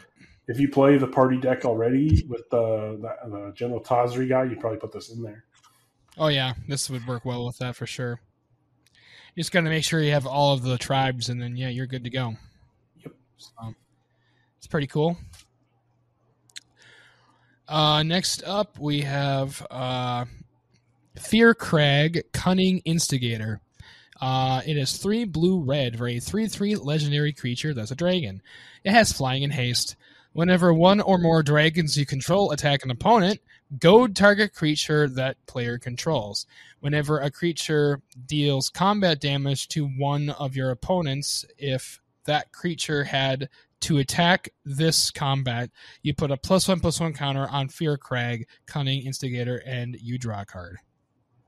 So you're goading stuff and then drawing cards. Yep. You goad things to It's draw interesting. cards. I don't like that it costs 5. Like, because this is like a fringe card that I might put in my deck, might not. Yeah, it's 5 for a 3/3 too. The stats are kind of I mean, you're gonna swing right away, hit something, and then draw a card probably. Yep. It's all right. It's all right card. Yeah. It's probably the weakest of the Mythic Dragons. Yeah, I'd say so. Next up, we got Nira Wild Mage, 4 blue-red for a 2/7 legendary creature, human elf shaman. Whenever you cast a spell, you may put it on the bottom of its owner's library. If you do, reveal cards from the top of your library until you reveal a non-land card. You may cast that card without paying its mana cost, and put the rest on the bottom of your library in a random order. This ability triggers only once each turn.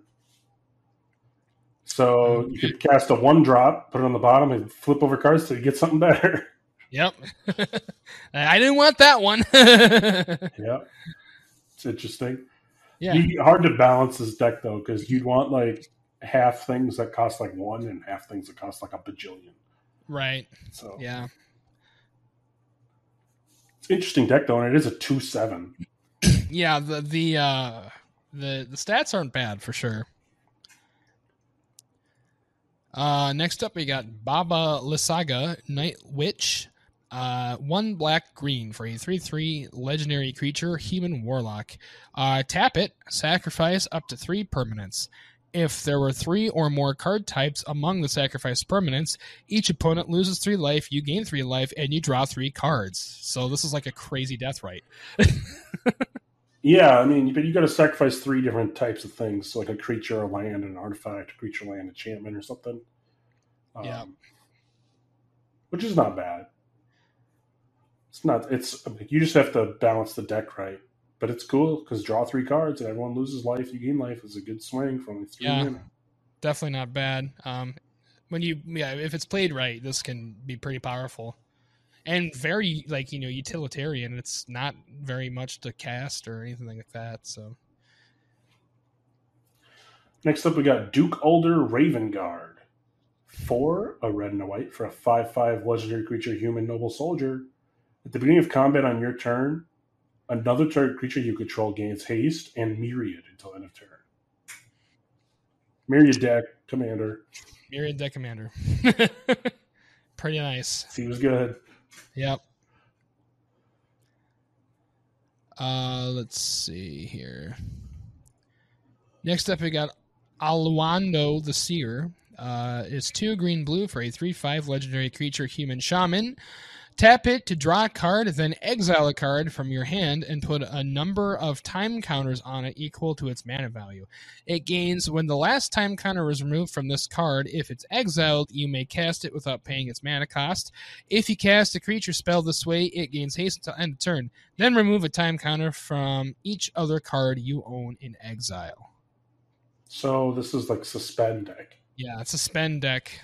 Interesting. But it's cool because it speeds up when you get things removed. When the first time you just cast something with the time counter removed. So yeah, so it's kind of like a free clock spending or something like that.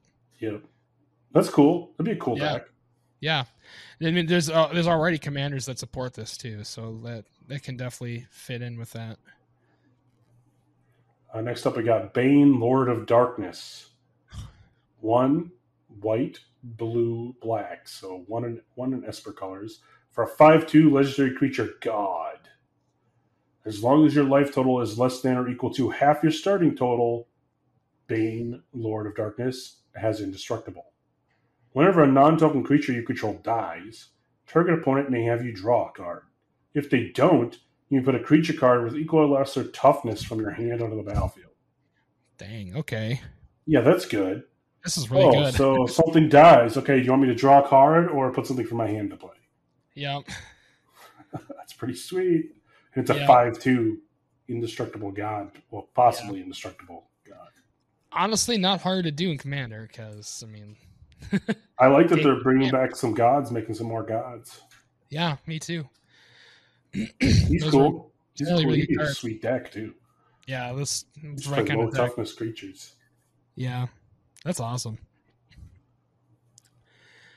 Next up, we have Zevlor, Elutral Exile. He is 1 blue, black, red for a so that's what Grixis for a 4/2 legendary creature, Tiefling Warrior with haste. He has tap 2 and tap him. When you cast or when you next cast an instant or sorcery spell that targets only a single opponent or a single permanent an opponent controls this turn, for each other opponent, choose that player or a permanent they control, copy that spell, and the copy targets the chosen player or permanent. Oh, that's weird. Yeah, it's a 4/2 haste. Yep. And you must have been reading the text version. Yeah, I was. Because that's the errated Oracle text. So this card, when it's printed, actually doesn't say the word only. They added that. Because it clarifies a few edge cases with like modal cards. So like Cryptic Command, you can copy with this because it can only counter if you only are targeting one opponent's thing, like bouncing one creature, and then you could draw a card, draw a card or draw a card, whatever, bounce, draw a card, and then you could copy it, and then you could bounce another thing, draw a card. Yep. For each opponent, right? But like the Sublime Epiphany, that's like modal, where you choose like one or more. If it's targeting more things than one opponent, then you can't do it. Yeah, because it has that's why it says only. And sometimes there's things where like it targets your thing and an opponent's thing. Right. You can't do that because it has to be only an opponent. So like those are a couple of scenarios there. But it's cool. They talked about this. If anyone watches Command Zone, they have this was their preview card, and they have a whole like hour and a half long episode on how to break this and do infinite combos and shit. Yeah, so I'm sure that's very possible. If you're interested in building this deck, check out that. But yeah, so it's a sweet deck. If you're playing a copy deck, it's a cool deck. Yep, copy deck. Next up, we got Ball, Lord of Murder. 2 black, red, green for a 4/4 legendary creature god. As long as your life total is less than or equal to half your starting life total, he has indestructible. Whenever another non-token creature you control dies, put a 1/1 counter on target creature and goad it. Oh, goat, another goad Huh. deck. Lots of Four goading goad. going That's a on. goad support. Yeah. I like the other guy better so far. Yeah, me too. Next up, we have Mazzy True Sword Paladin. It is 1 red, green, white for a 3/4 legendary creature, Halfling Knight.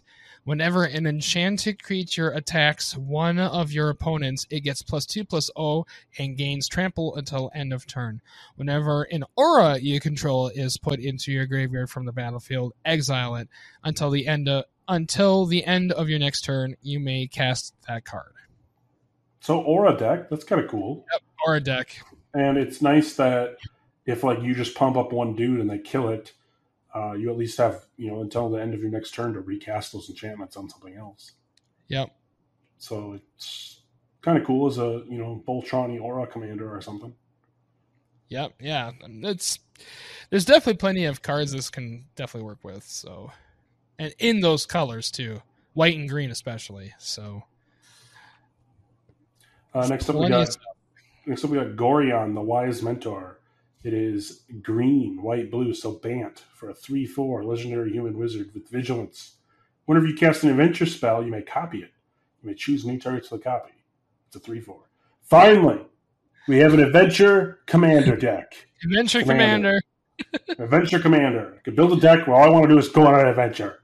I want to go on adventures. Come on. Yeah, you can play all the Throne of Eldraine cards. You can play all the cards in this set of adventure. Hopefully there's enough cards in Bant colors to make it work. I would hope so. Yeah, I would hope so. But either way, hopefully they'll make some more if not. But it seems like a cool deck. Yeah, seems fun. Doubling up your adventures is good. There's already like I think there's a rare that's not legendary that you would play in the main deck that lets you copy it. So right. You do it now with this too. All right.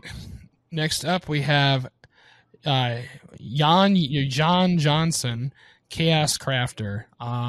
It is red, white, black for a 3/3 legendary creature, Gnome Artificer with haste. Tap him, sacrifice an artifact creature, create 2 treasure tokens, or tap him, sacrifice a non-creature artifact, create 2 1/1 colorless construct artifact creature tokens. Interesting. So you can keep stacking non-creatures for 2 creatures, stack a creature for 2 treasures. Yep. Artifact creature, but yes. Yeah. So like artifacts matter. I don't know if we've seen a Mardu Artifacts Matter deck though. Like that's a weird, like that's a cool color scheme for Artifacts Matter because you don't have blue. I mean, red there's a lot, but blue. Yeah, blue is usually a big enabler for it. Yeah, it's be interesting to build it without blue. Next up, we got Miriam, the Sentinel Worm. It is 3. And it's Worm WYRM. So it's 3 green, blue, red for 6/6 Dragon Spirit, legendary Dragon Spirit creature. Flying Ward 2. Whenever another non-token dragon enters the battlefield in your control, create a token that's a copy of it, except it isn't legendary if that dragon is legendary. Can we stop giving good dragons to Corey, please? More broken dragons for my dragon deck. More broken dragons. Oh, God. More broken dragons. Seems good. I want to double my dragons, guys. Yeah, because that's exactly what that deck needs is more of the creatures. Yes, I would love another Nicol Bolas. Oh yes, better. Let me double my commander. Yeah, another Dragon. Yeah, sounds awesome. The best is when it enters the battlefield. So, like, if I cheated in with that red guy that plays your commander for free for a turn, the token would stay, and I'd have a copy. Yeah. That's good. This is a really good dragon. That's a sick card. Even you could just play this as a commander too, and just play 3-color dragons as well. Yep, And it's just plenty of dragons, so it's very especially doable. in the green and red, which is what Yeah, two of the colors are. lots So. of green and red. Yeah. Next up, we got Markul, Lord of Bones. He has 4 white, black, green for a 7/5 god legendary creature. As long as your life total is less than or equal to half your starting life total, Markul, Lord of Bones has indestructible. Whenever another non-token creature you control dies, you may exile it. If you do, create a token that's a copy of that card, except it's an enchantment and loses all other card types. So here you'd want creatures with like sweet abilities because Yep. when your creatures die, they're just going to stick around as enchantments with those abilities. Those activated abilities So matter, like basically. well, or just abilities like shielding, Or where like they trigger all the yeah, time, just trigger or effects. triggers matter. That's Yeah, kind of cool. yeah, that'd be a fun deck to see for sure. It does cost a lot, 7 mana. It's a lot, yeah. If you play this as a commander, that'd be pretty hard to do. But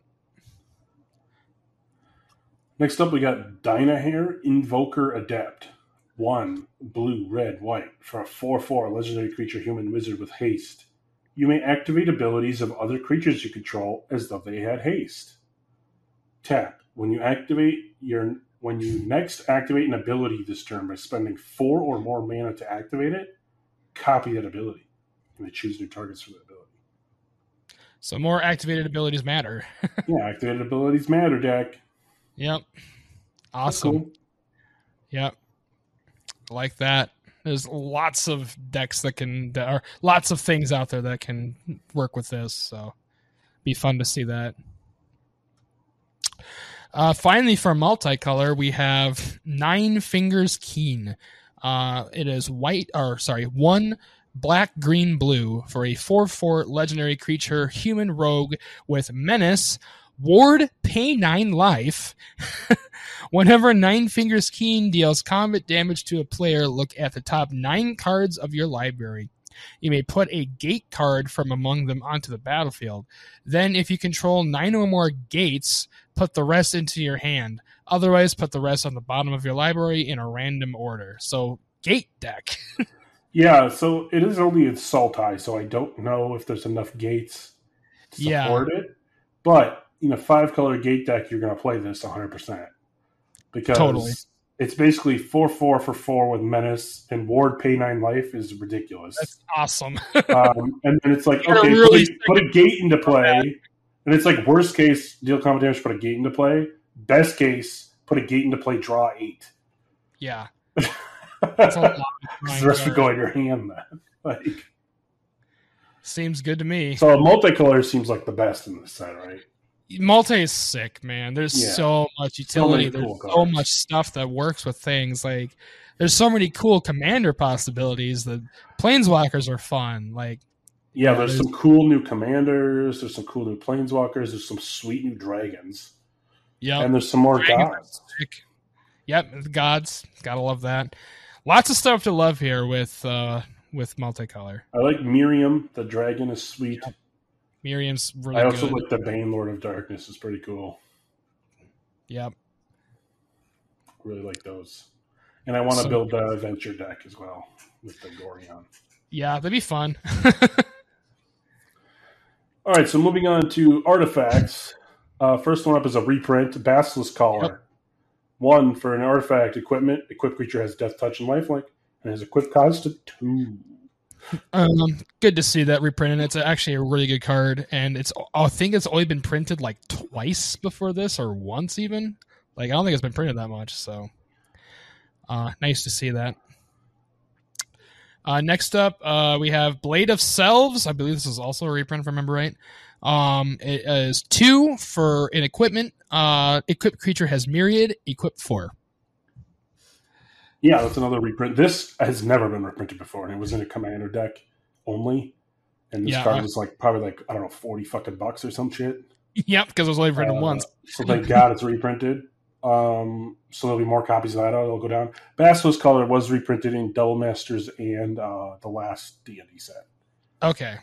So that's like a $3 card right now because they finally reprinted it enough that it's but there was it was like way back in like Zendikar or something when that was first printed. Blade of Cells. I don't even let me look up, but like I'm pretty sure it's like $40 right now. Right. Because it was only printed once, I believe it. $32. Yep, it's only Yeah, printed in damn Commander near. 2015, Right. and then Yeah, it it'll was be in good the to. anthology of Commander as well. But Oops, my thing died. what are you doing with your camera? My gimbal that it's on died, so I have to hold it. That's all. Wow, now you're holding the camera. Okay, Blade of Cells is good. Next up, we got Fraying Line. 4 mana for an artifact. When Fraying Line enters the battlefield, put a rope counter on target creature you control.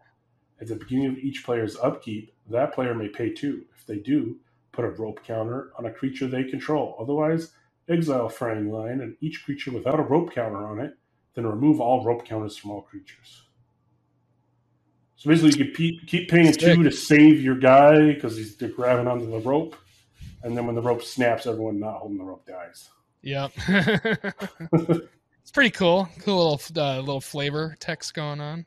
Yeah, I still don't think it's a great card. I probably wouldn't play No, it. it's fun, but it's definitely not like a good one, I would say. Next up, we have Mighty Servant of Liuko. It is 3 for a 6/6 vehicle with trample and ward, discard a card. Whenever Mighty Servant of Liuko becomes crewed for the first time each turn, it was crewed by exactly 2 creatures. It gains whenever this creature deals combat damage to a player. Draw 2 cards until end of turn. It has crew 4. So that's not bad. 6/6 Not bad trample at is going to all. draw you 2 cards if you crew it with Yeah, some 2/2s. it's totally doable. I'd play that in the vehicles deck. Oh yeah. Next up, we got Mirror of Life tapping. It's 4 mana for whenever a creature enters the battlefield, if it was cast, exile it. Then return all other permanent cards exiled with Mirror of Life trapping onto the battlefield with your owner's control. Alrighty. So everything's going to enter a turn later. Like I cast a creature, it enters, it gets removed from the game. Someone else casts, their creature's removed from the game, and mine comes in. Right.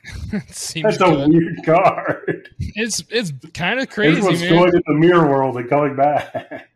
Yep. Interesting card. Very interesting. Next up, we have Nautiloid Ship. It is 4 for a 5/5 vehicle artifact with flying.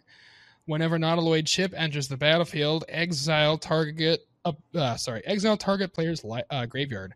Whenever Nautiloid Ship deals combat damage to a player, you may put a creature card exiled from Nautiloid Ship onto the battlefield under your control, and it has crew 3. Yeah, so that's another good vehicles deck card. It's pretty sweet. Yep. Gotta love that. Last artifact we got is Vexing Puzzle Box. It's 3 mana for an artifact. Whenever you roll 1 or more dice, put a number of charge counters on Puzzle Box equal to the result. Tap, add a mana of any color, roll a d20. Tap, remove 100 charge counters from it. Search your library for an artifact card, put it on the battlefield. Oh, shit. That's a lot of charge counters. So, I mean, it's nice because it's a mana rock, too, and you're rolling a d20. So, like, Right, if yeah. it stays around for 5 turns, you're probably going to get 5 to 10 turns, you're going to get something. Yeah. If you have a roll dice deck, it's going to get up there really way faster. You can probably get there pretty quickly if you want. So, artifacts, some cool new ones, little lackluster, but sweet reprints in the Basilisk Collar and Blade of Cells. Yep, good to see that, especially the Blade of Cells, since that hasn't really been reprinted ever. So onto the lands here, we got reprints of Sea of the Clouds, Morphonic Pool, Luxury Suite, Spider Garden, Bountiful Promenade, all the ones that enter unless you have 2 or more opponents. Yep. So like the Battle Those are lands, fun. I'm pretty sure. Or whatever they Yep, were. yep. Then we got a new gate, Baldur's Gate. It's a legendary land gate. Tap, add a colorless, and it has pay 2, tap it, add X mana of any one color, where X is the number of other gates you control, which is pretty sweet. So new gate, and there's also like 6 or 7 other uncommon and uncommon gates in the set. Yep. So there's ones that are like the Thrivings, but are gates. And then we also have another reprint of Reflecting Pool, which is add 1 mana of any type that a land you control could produce. Yep, that's a sweet land. Yep, really good, and a lot of decks. So that's it for the Baldur's Gate Commander Legends cards. You gonna pick some of these up? Oh hell yeah, totally, Yeah, man. I'm definitely picking some of them up. And There's some remember, really good shit here. So there's a lot of stuff that works in a lot of my decks, so that I use. yeah, So and yeah. anyone listening, remember if you're gonna order some cards, please help support us by using our TCG Player affiliate link. Order them there, or support our content by joining our Patreon. It's pretty cool stuff in there. You can check it out. And thanks for listening, guys. Thanks so much, and we appreciate the support.